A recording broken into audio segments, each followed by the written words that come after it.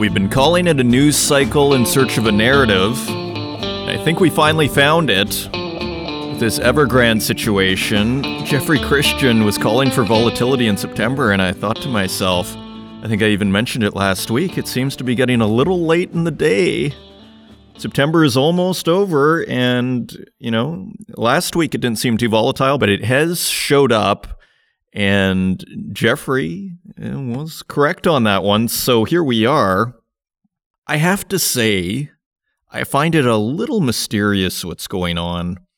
I mean, there are a few things going on. From an investor perspective, there is definitely not a sense of panic, in my opinion.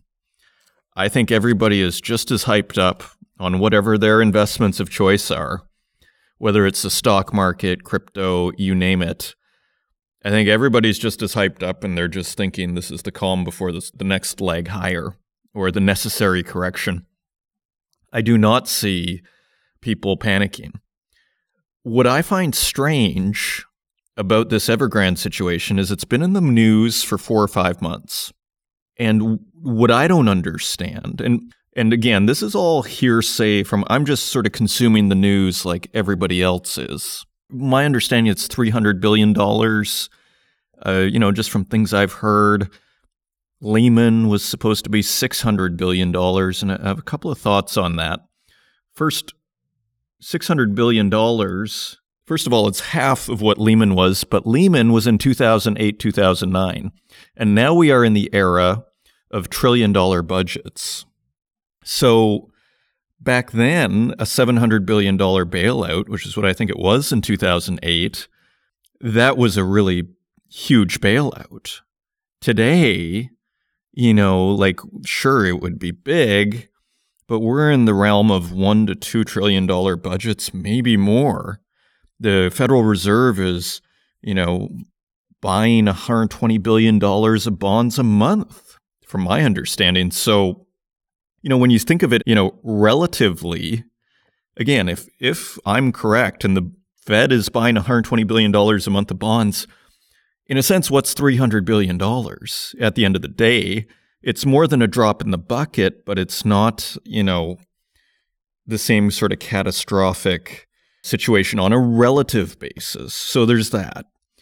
I do find it mysterious, though, why the Chinese government is taking so long to bail it out. I mean, this is one of the reasons for the complacence, is this sense that, the Chinese government will never let Evergrande take down the Chinese and global economy. But what are they waiting for? My understanding is the bond payments are this week. And so, again, just being a news detective, nothing more, I don't have any real data in front of me. The bond payments are this week. And to my understanding, that's when the contagion would occur, because if they can't pay their creditors, then those creditors who are expecting that money may not be able to pay their creditors, and all of a sudden it gets out of control. So if you're going to contain it, they've had 4 or 5 months to contain it. So then you start to wonder, what other alternative scenarios are there? I have seen this idea, and this is pure speculation, but it's an interesting thought, so I share it here. Maybe China wants to nationalize Evergrande, and it's better for them if it goes to 10 cents on the dollar or 5 cents, and then they can just take it over for pennies on the dollar. So that's one interesting narrative. And I thought of another one, and I don't know how accurate or how crazy this might sound, but if I have a lot of money, and, they say the Chinese government is sitting on $3 trillion, don't I want the stock market to go down so I can buy everything? From just a pure, you might say very self-interested perspective, don't I want everything to fall so I can just buy it all up? That's how I am as an individual investor. If I have a whole bunch of money on the sidelines, I want to buy it all up. So who knows? But the drama has arrived. The stage has been set and things are in motion. So let's see what happens. Coming up tomorrow, we have the Global Mining Symposium. You can still register. It's events.northernminer.com. We have a fantastic show coming up for you today. We have Dr. Sarah Gordon from Satarla and she talks about all the latest trends in risk management. And she also discusses her new course on Edgemine, what is mining. And we also have CEO Mark Jarvis, who gives a very interesting interview. And again, these are sponsored, the CEO Spotlight, but do listen. It's fascinating what Mark Jarvis has to say about low-grade nickel deposits and the competition with China and just the difference in mentality between, say, the West and the Chinese when it comes to building these mines. And it's something we've been discussing over and over again, as I was with Anthony Malowski. So lots to tackle here today. If you want to find us online, you can find us at northernminer.com. You can find us on Twitter at Northern Miner. You can find us on Facebook and LinkedIn and Instagram at The Northern Miner, and on YouTube, where we also host these podcasts, and wherever podcasts are available, including Apple Podcasts, Spotify, Stitcher, and SoundCloud. And with that, let's turn to our CEO Spotlight with CEO Mark Jarvis. So joining me today, I'm very pleased to welcome Mark Jarvis, CEO of Giga Metals Corporation, to our CEO Spotlight segment. And they run the Turnagain large low-grade nickel sulfide deposit in north central British Columbia. Mark, welcome to the podcast. Well, thanks, Adrian. It's great to be here. It's great to have you. And low-grade nickel deposits are one of my areas of interest, you might be surprised to hear. So tell us what you're working on. What are you up to and what you guys are doing at Giga Metals? Well, we're currently on the property doing resource drilling, and we're trying to gather the information we need to advance the engineering from a PEA, which we released earlier this year, to the pre-feasibility level, and sort of sandpaper the economics and figure out the optimal processing route and how we can wring the most economics out of this deposit. So but it takes a lot of data to back up the more detailed level of engineering. So that's what we're doing. And just in general, we're trying to position our deposit for development, which is a challenge.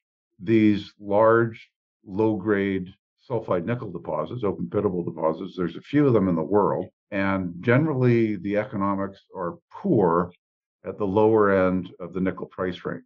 And so really the known deposits, there's probably between the sulfide deposits and the laterite deposits that are suitable for battery metal, there may be 15 or 20 of them in the world that have the size that we have. That I'm talking about deposits in the range of 35,000 tons a year of nickel. Okay, and you look at the electric vehicle revolution, and you look at how much nickel is going to be needed for all those batteries. And you go, well, these projects are going to have to be developed. However, the nickel price has to move higher before any of these deposits will be built into mines by Western companies. Chinese companies, SOEs, they're building uneconomic nickel deposits now. And they're building them in jurisdictions where you don't have the kind of high environmental standards that we have in Canada, where you can get things done quickly, even though they're uneconomic in Western terms. Maybe they're building projects with an internal rate of return of 1%, 2%, 3%, which a Western company would never build. Their cost of capital is cheap, and they're thinking strategically in the sense that they want to dominate the electric vehicle market, and they want to dominate the battery market, and they already do.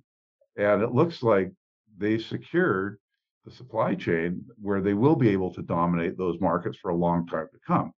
The Western battery companies, in particular, are just starting to wake up, it seems to me. They're realizing that if they want a long-term supply of nickel at a price they can predict, at a steady price, they're going to have to own a piece of a mine. And that's where we're positioning ourselves. And we're having a lot of conversations right now with strategics. We're very interested in getting an end user in, either an electric vehicle manufacturer, and believe it or not, they're talking to us. You would think that, looking at the mining business is way outside of the comfort zone of a car manufacturer. And, that's what I think too. However, they're starting to realize that they've got a problem if they're going to compete with China. And the battery companies, of course, and of course the trading companies and so forth. Everybody can see what's coming. And so that's our problem, is that we're a small company. And you've heard this story before. You've got a very small company with an extremely large deposit. And when I say large, Turnagain in the PEA, we modeled building a nameplate capacity of 37,000 tons per year of nickel in a very high grade clean concentrate with a 37-year mine life. I mean, that's really, really big. So, but developing it is expensive. Just all the drilling you have to do, all the metallurgy you have to do, the geometallurgy, the engineering, every step of it costs money. And then ultimately, when you build this, we're talking about a project that we modeled a capex, an initial capex of 1.4 billion US, which will take care of a lot of our infrastructure issues. And then we modeled doubling our production for another $500 million US. So a total of 1.9 billion US to reach nameplate capacity. That's a big spend for a tiny company. So really, the problem is that we have to find strategic investors to invest at the project level, and that's entirely our focus. That is so interesting, because that is what I heard from the other low-grade nickel companies I've spoken to. It seems to be all about trying to secure investment, whereas China could not care less if this thing is profitable or not, and it just wants to get the metal out of the ground because it understands the strategic importance of having that metal available. Is that how you see things? Yes, it is, and China, frankly, isn't comfortable in a jurisdiction like Canada, where you've got environmental assessment processes that last 2, 3, 4 years, and it's quite a rigorous environmental assessment process. So, they're interested in jurisdictions where you can get things done quickly, like Papua New Guinea, like Indonesia, and their jurisdictions close to home where they can project their naval power. So, I mean, it's a very interesting geopolitical question. And I heard you talking to Anthony Milowski about the solution is that governments in the West have to step in if they're going to secure those supply chains. And the fact is, the politicians will talk and talk and talk about it, but they're not going to do anything. And I agree with his assessment of that. They're not going to do anything. So what is the answer? How do you get these large Western deposits developed?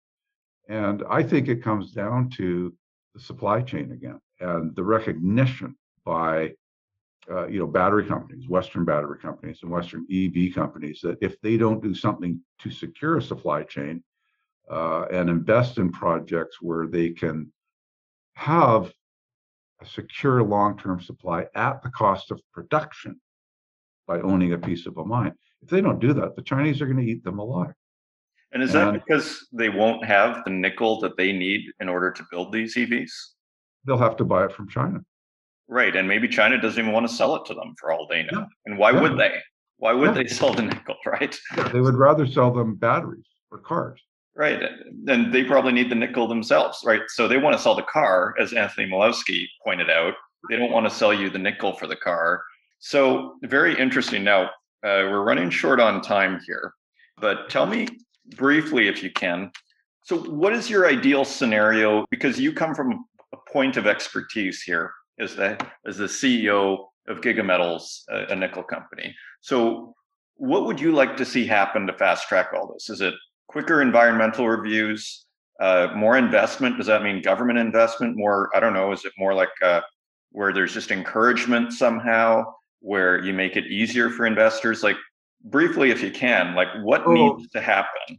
I would love it if the government were to invest, and I would love it if we could have more clarity on how long environmental assessments take and so forth. However, I don't expect any of that. Okay, so what I really am looking for is a strategic investor that'll get involved with us at the project level and will come in with an investment that'll help carry us to shovel-ready status. And that's going to be the transformative event that will cause, a huge re-rating in our market capitalization and in our ability to raise other money as well. And to that end, we've built a team here that has a lot of expertise in that area. So I'm the CEO, but our president is a fellow named Martin Vidra, who had a career at Sherritt International, a Canadian company that's a producer of nickel and cobalt. They've got a laterite, HPAL project in Cuba. So they produce and sell nickel and cobalt to end users. And Martin, in his career there, he's an engineer, but he also spent a good part of his career selling nickel and cobalt products to end users. So he's very much in tune with the market. He knows what these end users want. We've also got a fellow named Bob Morris on our board. He joined our board about a week after retiring from Vale. And at Vale, that's the big, Brazilian iron ore producer. It's also the largest single company producer of nickel in the world. And Bob was in charge of worldwide sales for base metals for Vale: copper, nickel, cobalt, and precious metals, a portfolio between 5 and 8 billion a year, depending on, commodity prices. And, what both of those guys see is a project here that can meet the needs of EV makers and battery makers, and that can do it in an ethically sourced way with simple processing. That's the strength of our deposit. It is so simple. It's very similar to a large copper porphyry deposit. You dig the rock out, you crush it, you grind it, and you use froth flotation. These are all old tech solutions. They're simple, they're reliable. The only difference with us is we use different reagents to float the nickel rather than the reagents you would use to float copper. And because of that, we've got something that is very valuable, particularly, I'll say this, to end users in Europe. They care more in Europe than any place else in the world about the provenance of the supply chain. So if you're trying to save the world by buying an electric vehicle, well, if you're buying your batteries from China, you're not saving the world. You are mowing down tropical rainforests. You're dumping tailings into the ocean. It's hard to feel good about, about the environmental aspects of, laterite nickel mined in the Philippines. And the carbon footprint of these deposits is extremely high. Our deposit, we have a real shot, we think, of getting to a carbon neutral mine by sequestering CO2 in our tailings. And that's a whole other topic for discussion. But the simple version is we can be carbon neutral. We've got empirical data to back that assertion. And we're doing ongoing studies. We're funding studies at the University of British Columbia to continue to study this. So, at the end of the day, the strategics have to make a decision. Do they want a secure supply chain? Do they want a clean and ethical supply chain? And if they do, well, they need to talk to us.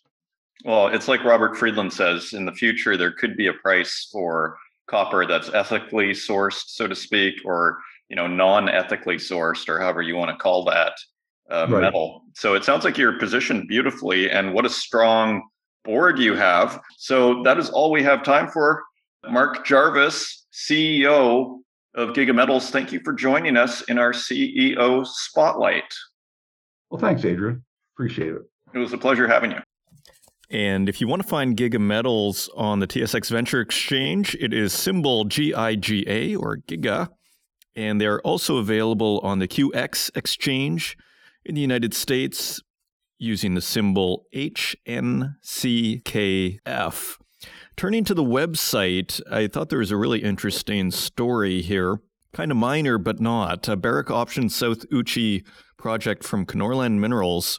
And what I thought was so interesting about this was we had heard in Barrick's conference call that they wanted to shift the focus to Canada. And now we are seeing that they are doing this as the South Uchi project is in Ontario.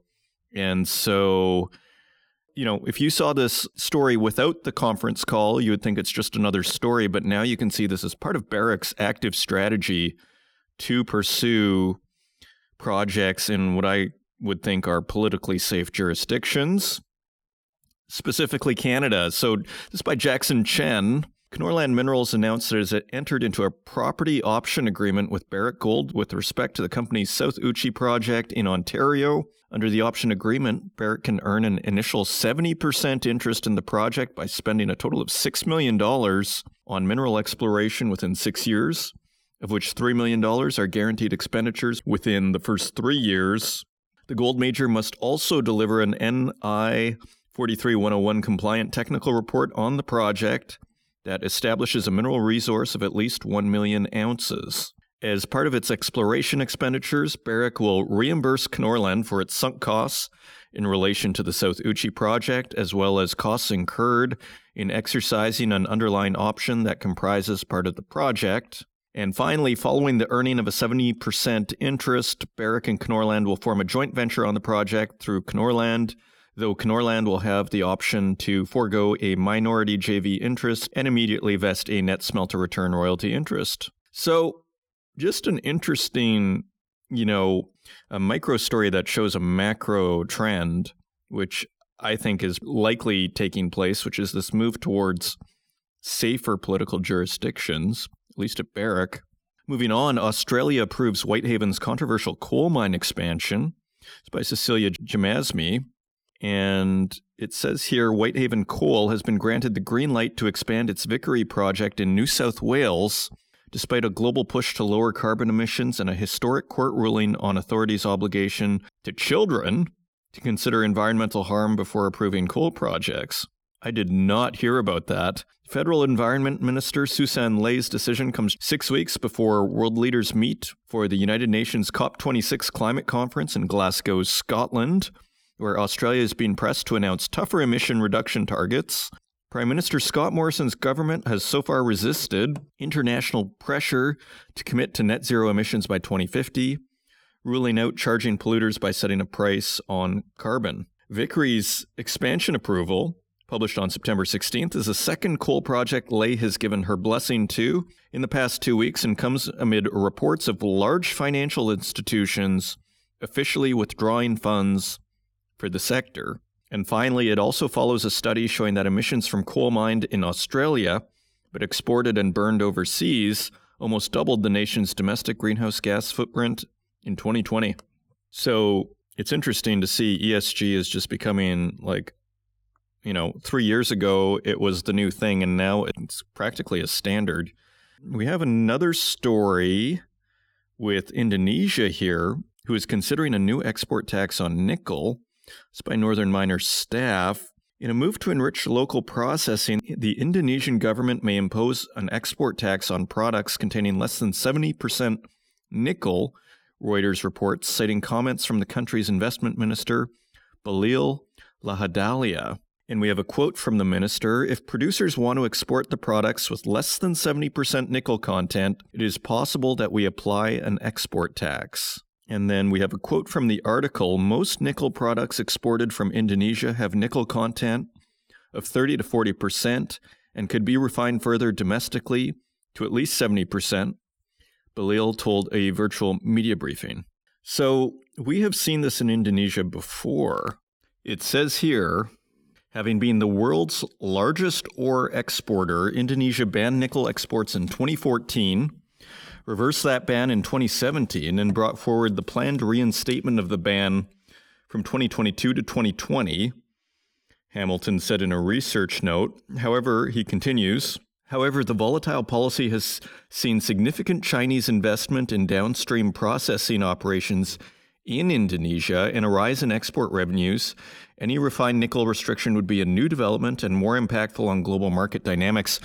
Now, we didn't mention this in the intro, but what's very interesting about what's going on with commodity prices, which we're going to see right away here, is industrial metals are ticking higher as we have this kind of big deflationary wave that's kind of blowing through the markets right now.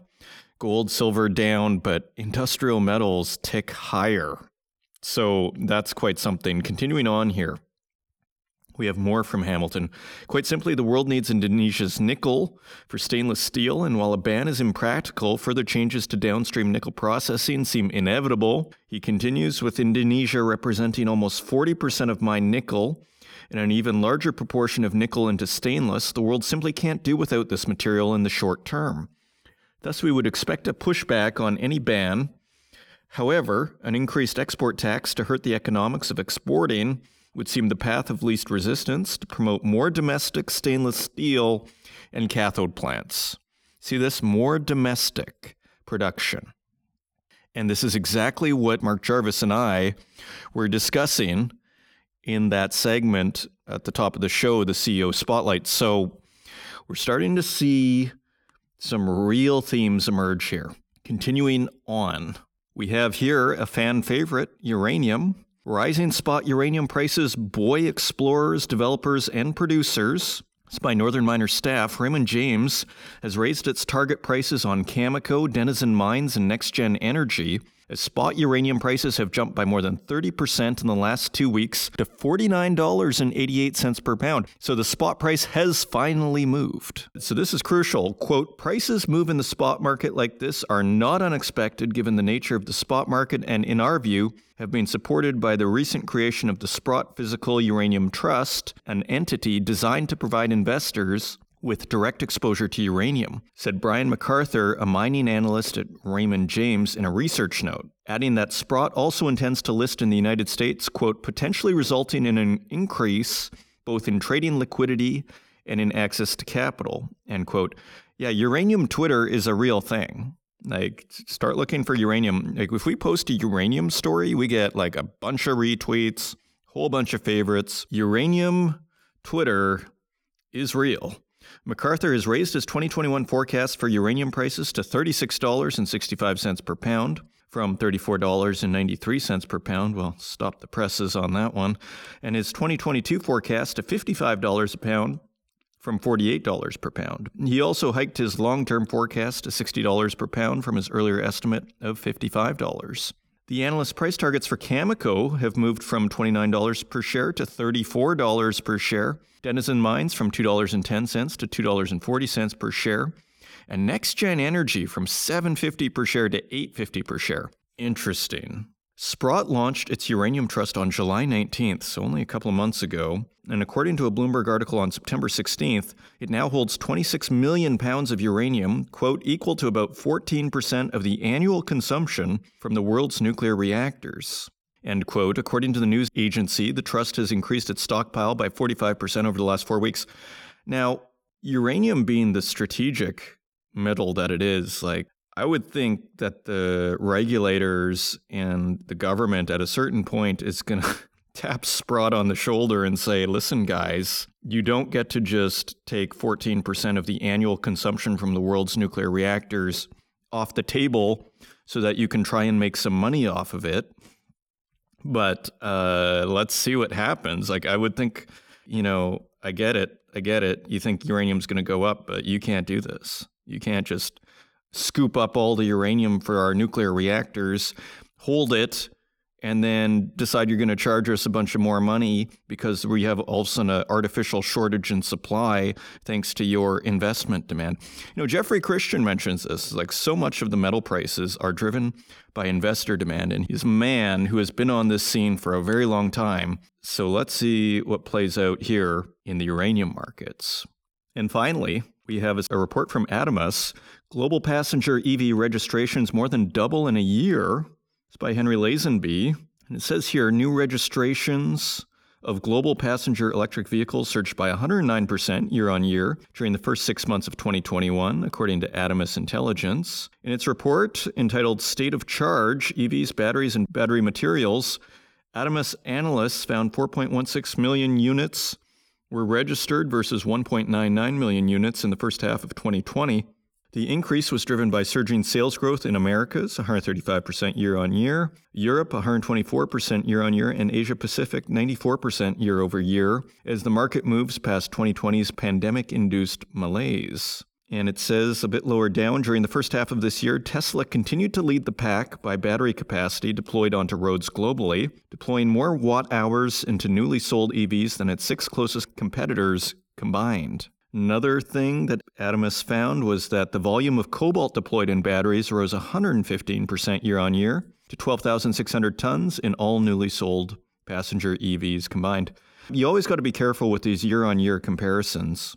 One thing is they can be on a fairly small beginning state. So if you get 100%, of a small amount, well, it still kind of leads to a small amount. So we have to be careful with these numbers a little bit. Nevertheless, we do see a trend, and that trend is towards more electric vehicles. That is undeniable. So those are your news stories. Now let's take a look at metal prices.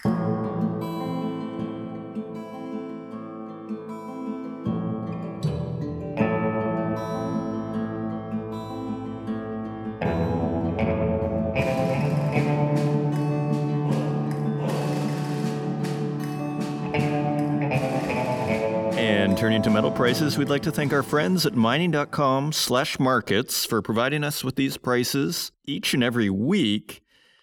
And on September 21st, we got the 10-year trading at 1.336. That is down 0.007, so just a tiny bit lower in bond yields. And gold is trading at $1,759.92 per ounce. That is $18 lower than last week. Silver is trading at $22.33 per ounce. That is $1.34 lower than last week. Platinum is trading at $923.46 per ounce. That is $32 lower than last week. And palladium is trading at $1,908.60 per ounce. That is $145 lower than last week. So the wind has really come out of the sails of palladium. I mean, a month ago it was at $24.94, and it hasn't been below $2,000 on our weekly reading, since about a couple of years ago, a year and a half at the minimum. So very interesting developments in palladium. Turning to our industrial metals, copper is trading at $4.28 per pound. That is 4 cents lower. Aluminum is trading at $1.32 per pound. That is a penny higher. And again, let's not forget the environment we're in right now. Lead is trading at $1, which is 7 cents lower than last week. Nickel is trading at $9.10 per pound. That is 14 cents lower than last week. Tin is trading at $16.05 per pound. That is 29 cents higher than last week. Cobalt is unchanged at $23.19 per pound. And zinc trades a penny higher at $1.41 per pound. What do we see?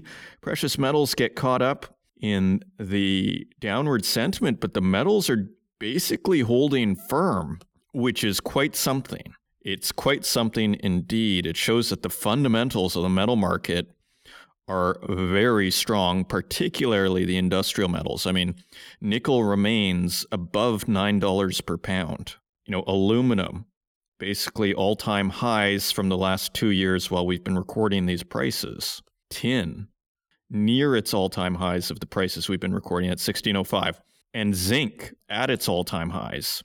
So very interesting divergence with our industrial metals here. Very interesting developments. And those are your metal prices. And coming up, we have Dr. Sarah Gordon, co-founder and CEO of Satarla. She has worked in a number of fields, including risk and assurance, safety, sustainability, R&D, business divestment, mine and exploration geology. And she's worked all over the world, including North and South America, Australasia, Africa, and Europe. You will learn more about Satarla, as well as her new course with Edgemine, What is Mining, which is available on the edgemine.com website. Just go to the homepage and look at the bottom left, and you will see that course. So I hope you enjoy my interview with Dr. Sarah Gordon, and I will see you on the other side.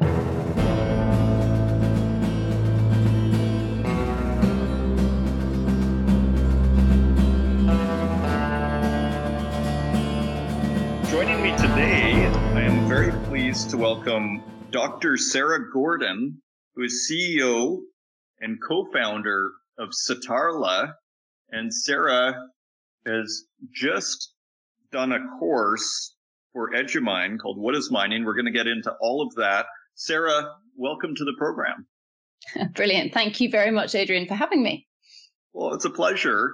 And it's interesting, you're just over in London there, not too far, about one time zone away from me here in Berlin. So it's great to have a fellow, I guess you'd say European. But anyways, tell us, what are you up to in this business?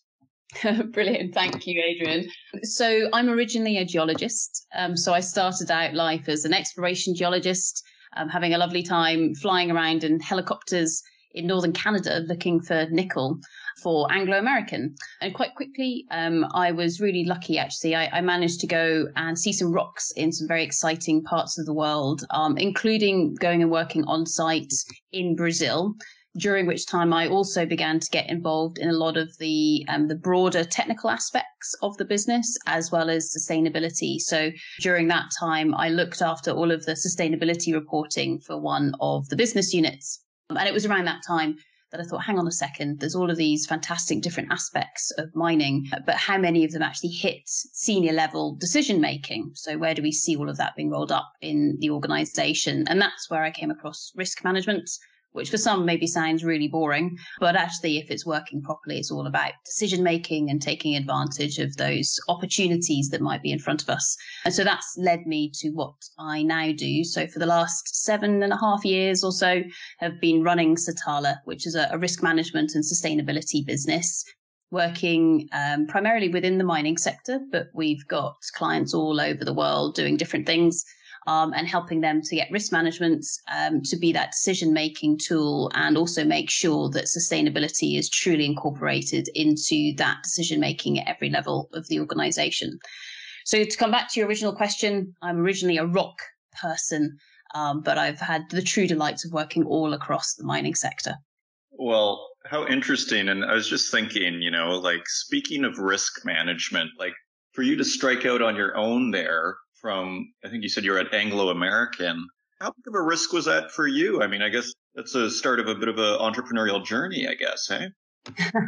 Yeah, well, I guess, all geologists, especially exploration geologists, perhaps are a little bit entrepreneurial at heart. At least we're all fairly optimistic. We all think we've certainly found the next great mine. At least we certainly hope we do.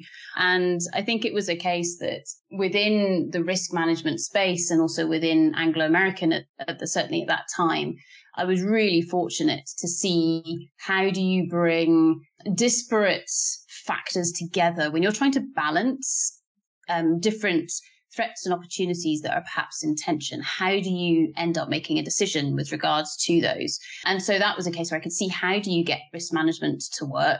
And so together with my two co-founders, Laura and Tanki, so back in 2014, we took the plunge. We set up our business, and we were very lucky in that we managed to land some clients quite quickly, and very much learn from them, and so create the business that we have today.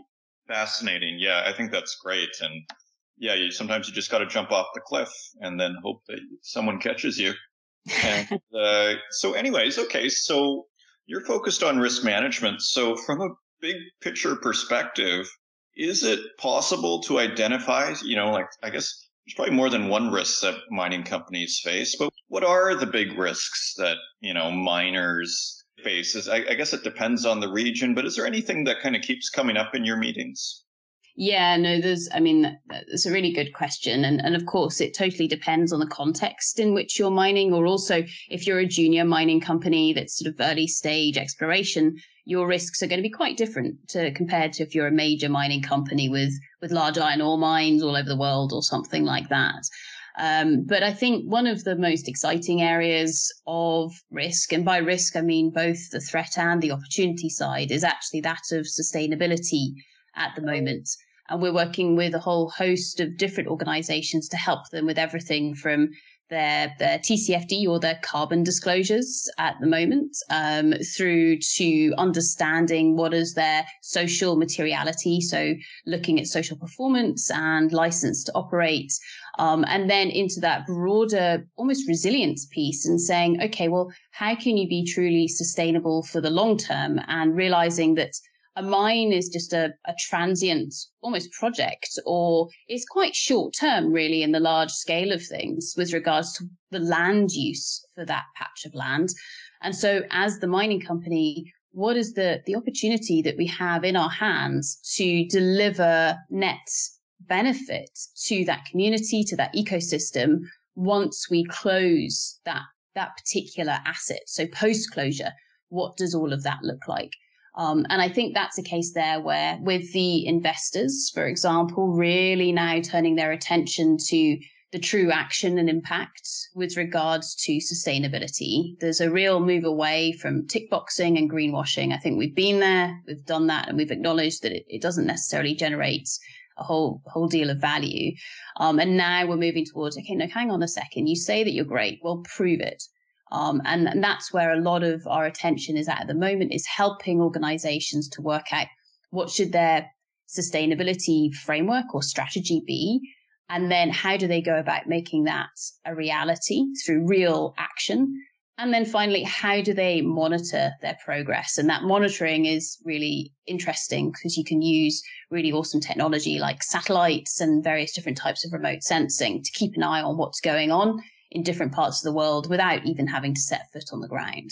So I think with regards to your question of what are some of the key areas of risks that we really see happening within the mining sector at the moment, those aspects of sustainability and the opportunity for mining to really shape the energy transition, and this whole shift to green that we've got at the moment, I think that is one of the biggest areas of opportunity that mining has had for a long time. Yeah, that's my impression. Sitting over here in the podcaster chair, ESG is definitely a front and center topic, particularly with the large miners, but also for the small miners. I mean, they can't escape it either. So yeah, social license, all of these things. And as you were mentioning, mine closure it's actually like, it used to be kind of a boring thing that nobody really cared to talk about because that's when everything's done and the money has been made. But it seems like mine closure has become a very big deal. Am I right with that, or is it not quite? It's getting there, or what's your take on mine closure these days? Is it a big deal? Or? Yeah, no, I think it's certainly building. And I think that the problem with a successful closure of a mine is that not many organizations have actually managed to do it yet. We've got lots of examples of where we, as an industry, have done a really bad job, or we just failed to close an asset. And we've got very few examples of actually where we've begun to do it well. And that's partly because when you're thinking about post-closure, you're thinking a long way into the future. So it's not just, okay, great, you've now got your closure ticket, and so now you don't have any more liability with regards to that asset. Actually, post-closure things a number of decades beyond that. So, for example, the manner in which you've perhaps closed your tailings dam, actually, is that robust? Does that engineering approach, does it really work? Thinking hundreds of years into the future. And what about the local community? Have you left something behind that is resilient? Or have you left behind, a town that is just going to start going backwards because you've removed the heart of the economic prowess, perhaps, that was in that particular locality? So I think this is something here where the attention with regards to the responsibility, perhaps, that a mining company has, together with the government and community in an area, that is something that has been changing really quite rapidly over just even the last 10 years or so. So it's a big area. It's perhaps still too early to tell if we're beginning to get it right. But we've certainly got the energy and the momentum is moving in the right direction. Okay, and one final question before we move on to your course that you're doing for Edgemine. I'm just sort of curious of the governmental response and awareness of mining. Do you get the sense that the government, like the mining industry has been taking strides to move forward with ESG and to be good corporate citizens. And they're also facing this, competition with China and say battery metals. Do you feel like the government is keeping up with the private sector, and are they doing their part from your perspective? So I'm sitting here in London in the UK, and I think this is a case where we've actually been doing quite a lot of training over the last while with the British government to help them understand what is this thing called mining. Because, of course, we haven't really done a huge amount of mining in the UK since really the 1980s, when, from a political perspective, it wasn't very pretty. What, of course, happened back then in terms of lots of union strikes, etc. And so I think this is a case where governments around the world are perhaps beginning to realize that actually, in order for us to be able to hit all of the various energy and carbon targets that we've been setting ourselves, we have to be able to build lots of infrastructure using minerals and metals that have to be dug out of the ground, because we certainly don't have enough in circulation in order to be able to build all those wind turbines from recycled aluminium, for example. And so we need to be able to mine, but we have to do it in a responsible way that not only attempts to support those parts of the world that might be outside of our borders, thinking about those big policy drivers that we see, for example, within the G7, but also then think, well, how do we make use of that trade and our ability to build refineries or ports, for example, that can then take those raw materials and process them into the batteries, etc., that we need. Now, of course, China started its mineral strategy decades ago, and so is miles ahead of the majority of other countries around the world. But that's not to say that other countries can't innovate and can't develop new forms of batteries that perhaps can make use of different types of raw materials or raw materials that have different properties, for example. And so I think that is something there which is really exciting to see, to say, okay, how do different nations and how do governments through policy support different types of innovation, as well as that full value chain of raw materials that's needed if we are going to achieve the Green Deal, the energy transition, etc., in a responsible manner, rather than just aiming at a carbon target, which, yeah, we can hit, but that could have terrible ramifications for things like having enough food to eat or poverty around the world. We've got to do all of this in balance. And I think that is really exciting to see the world's governments try to understand how can we do that whilst relying on raw materials that need to come from the ground.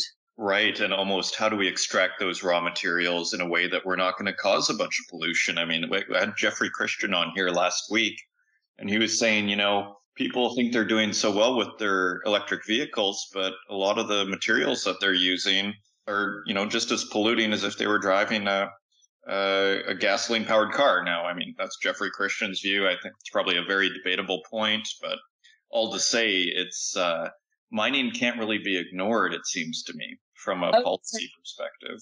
Yeah, no, absolutely. And I think that this is something where when we begin to look at the full circular economy, so inclusive of the input that comes from mining, you can't have a pure circle because it needs to be fed in terms of that circular economy. And if you look at the true ESG or sustainability footprint of, say, an electric vehicle, that is very different depending on how you calculate it.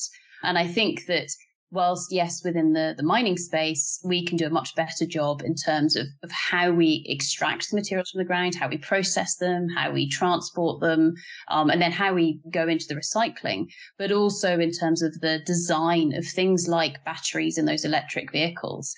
Currently, the vast majority of those lithium-based batteries are not being designed to be recycled. And so they're just being thrown away. Now, when we know the effort that we go to just to extract the lithium, let alone things like the cobalt, rare earth elements, etc., from the ground and process it so that it can go into something like a battery, that's almost criminal, in fact, of our lack of innovation to design those batteries so that they can be recycled and the component parts can be repurposed. So I think the solution with regards to perhaps some of these big challenges as a global population we're facing at the moment, it doesn't just lie in mining. It's a whole load of different stakeholders need to come together. But that almost makes it more exciting because it means that we can see where's our role and what accountability do we have to everybody else actually to get our little bit of that puzzle right. Yeah, it's pretty fascinating just to see this evolve. It feels like a new decade. So tell us about your course that you're doing for EduMine. Sounds very general. What is mining? So who is this for? That's a good question. So yep, we've got this new course that has just been launched. It is an on-demand, i.e. an e-learning course, so you can do it in your own time. It's called What is Mining? An Introduction to the Mining Value Chain. And what you have is a series of different modules that walk you through the key steps within mining. So going from exploration through to different types of the actual extraction of the material from the ground, be it open pits, underground, both in large scale mining and also into artisanal and small scale mining. And then a brief glimpse into the processing side. So how do we then extract the minerals and the metals from those rocks so that we can sell a useful product to people and industries further downstream of that? So we're really looking at the full breadth and depth of that mining value chain, including some of the key trends, such as what sort of skill sets do we need in mining? What's going on with regards to, say, climate change? How about different types of technology that we utilize within the mining space? And then, of course, all the way through into how do we actually finance it as well? So where does the money come from to finance these extraction mechanisms, etc., to get the rocks out of the ground? The course is it's full of lots of different videos and fact sheets, and so there are a lot of takeaways as well from the course. And just to come back to your original question, who is the course for? So this is for people who are either brand new to mining, and so they want to say, what on earth is this thing? So it could be for, say, politicians, all the way through to recent graduates. But then also, say, for example, you have been spending your life working just in exploration and you want a bit of a refresh to find out, well, actually, what happens downstream from your activity? So actually, what does that open pit look like? What about the processing plants? What actually goes on inside a furnace? Things like that. So this is your introductory view with regards to that big encompassing picture as to what is the mining industry all about. Interesting. And so how does that work at the end? Is there certification? Like, let's say I finish this course. Is there any kind of certification? Or is it sort of just, here's some information in case you didn't know? How does that work? So you do get confirmation that you have completed the course. So you get that certificate. As well as, of course, you get access to material that you can take away. So those fact sheets, for example, so you can use them very much as your reference material. You get access to the course for 90 days. So as well, you can dip in and out of it. If you kind of want to come back and you want to say, oh, hang on a second, I can't quite remember what that video said or what that expert perhaps told me. Because as well, it's not just me speaking to you. We've got a whole plethora of different experts. So, for example, talking to us on the finance side, we've got somebody who is an investor and a board member in many different mining companies talking about those aspects, all the way through to with regards to mine closure, artisanal mining, etc. We've got experts speaking to you about that as well. And tell me, is there anything for, say, like, let's say I'm watching one of these courses, and can I ask questions at any point? Like, is there a resource there, or can you email people, or is it pretty straightforward? You check your course material. It's like, the great courses or something where it's not like you email the professor afterwards. Okay. So you can certainly reach out to us afterwards with any questions that you might have, and we're more than happy to have a conversation or an email exchange with regards to those questions that you might have. The course is designed primarily for you to be able to do this in your own time, at your leisure, however. So it's not something where you have to hit a deadline to get any coursework in or anything like that. This is more you learning in a relaxed way, Or, of course, if you want that crash course, because maybe you've got, I don't know, an interview in the mining industry, or perhaps you've got to make a big policy decision with regards to something to do with the mining sector. And this will give you that 4-hour crash course in what is mining. So you can use it in either way. I love it. That was my next question, actually, is how long is this? So it's only 4 hours, which is, it's a significant amount of time, but it's kind of nice and compressed. It's something that if you are a policymaker, you actually can say, okay, I'll put a couple of evenings to this and I'll get this done. Yeah, exactly. And also as well, the way that it's laid out in its modular format means that you can actually pick and choose which aspects you want to go for. So say, for example, you only care about underground mining, or that's all you want to know about, you can go and find that particular module that will give you your answers to those particular questions. So say you've only got 30 minutes and you need to very quickly get up to speed with regards to that. You could nip into the training course. There is a short 5-minute video on just the very high level terminology and aspects of underground mining, for example. And then as well, you'll be able to walk away with the key bits of knowledge that you may well need if you're going into a meeting, for example. And the other thing as well to mention is that at the end of every module, there are just a couple of little questions. Again, nobody is going to fail you on anything. These are just knowledge-based questions, and all of the information should be in the material that you will have read or you will have watched during the preceding module. So there's a little bit of testing that goes on, but it again is all there to help you learn and help you to retain that knowledge rather than penalize you if you can't quite remember what an answer might be. It all sounds very practical. Okay, so I'm on the EdgeMind website. It looks like it is on the homepage there, just on the bottom left. You will see a What is Mining new online course. Sarah, do you have anything else that you want to say about the course before we wrap up? Just to say that this course is something that very much supports all of the other EdgeMind material. So obviously, as we know, EdgeMind have got a huge array of different courses that are out there. And it's something here where if, for example, you are interested in, say, ESG or sustainability, or perhaps something that is much more technical or much more financial, this course will give you that platform where you can go through it and you can say, okay, I now feel confident that I not only understand the main mining terminology, but also that the extent of that full mining value chain, so that now when I go into a more advanced course, such as ESG in mining or something like that, I've got the foundations on which I can build that more detailed learning. Okay, excellent. Well, thank you very much for joining us on the program. It's Dr. Sarah Gordon, CEO and co-founder of Satarla, and she has just released a course with a team of other individuals called What is Mining on the edgemind.com website. Sarah, thank you for joining us. Absolute pleasure. Thank you very much.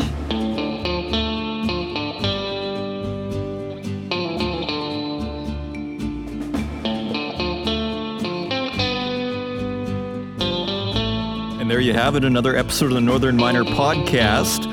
Do not forget, we have the Global Mining Symposium taking place tomorrow and the day after. You can still register. Just go to events.northernminer.com, and we have some very special guests, including we have Peter Maroney, Clive Johnson, Jeffrey Christian, and Ryan Snyder, the First Cobalt.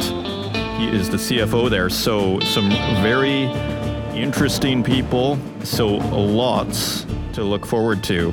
And with that, if you'd like to help out the podcast, leave us a review in the Apple Podcast directory. And feel free to share it with your friends, especially all you students out there. And until next week, take care.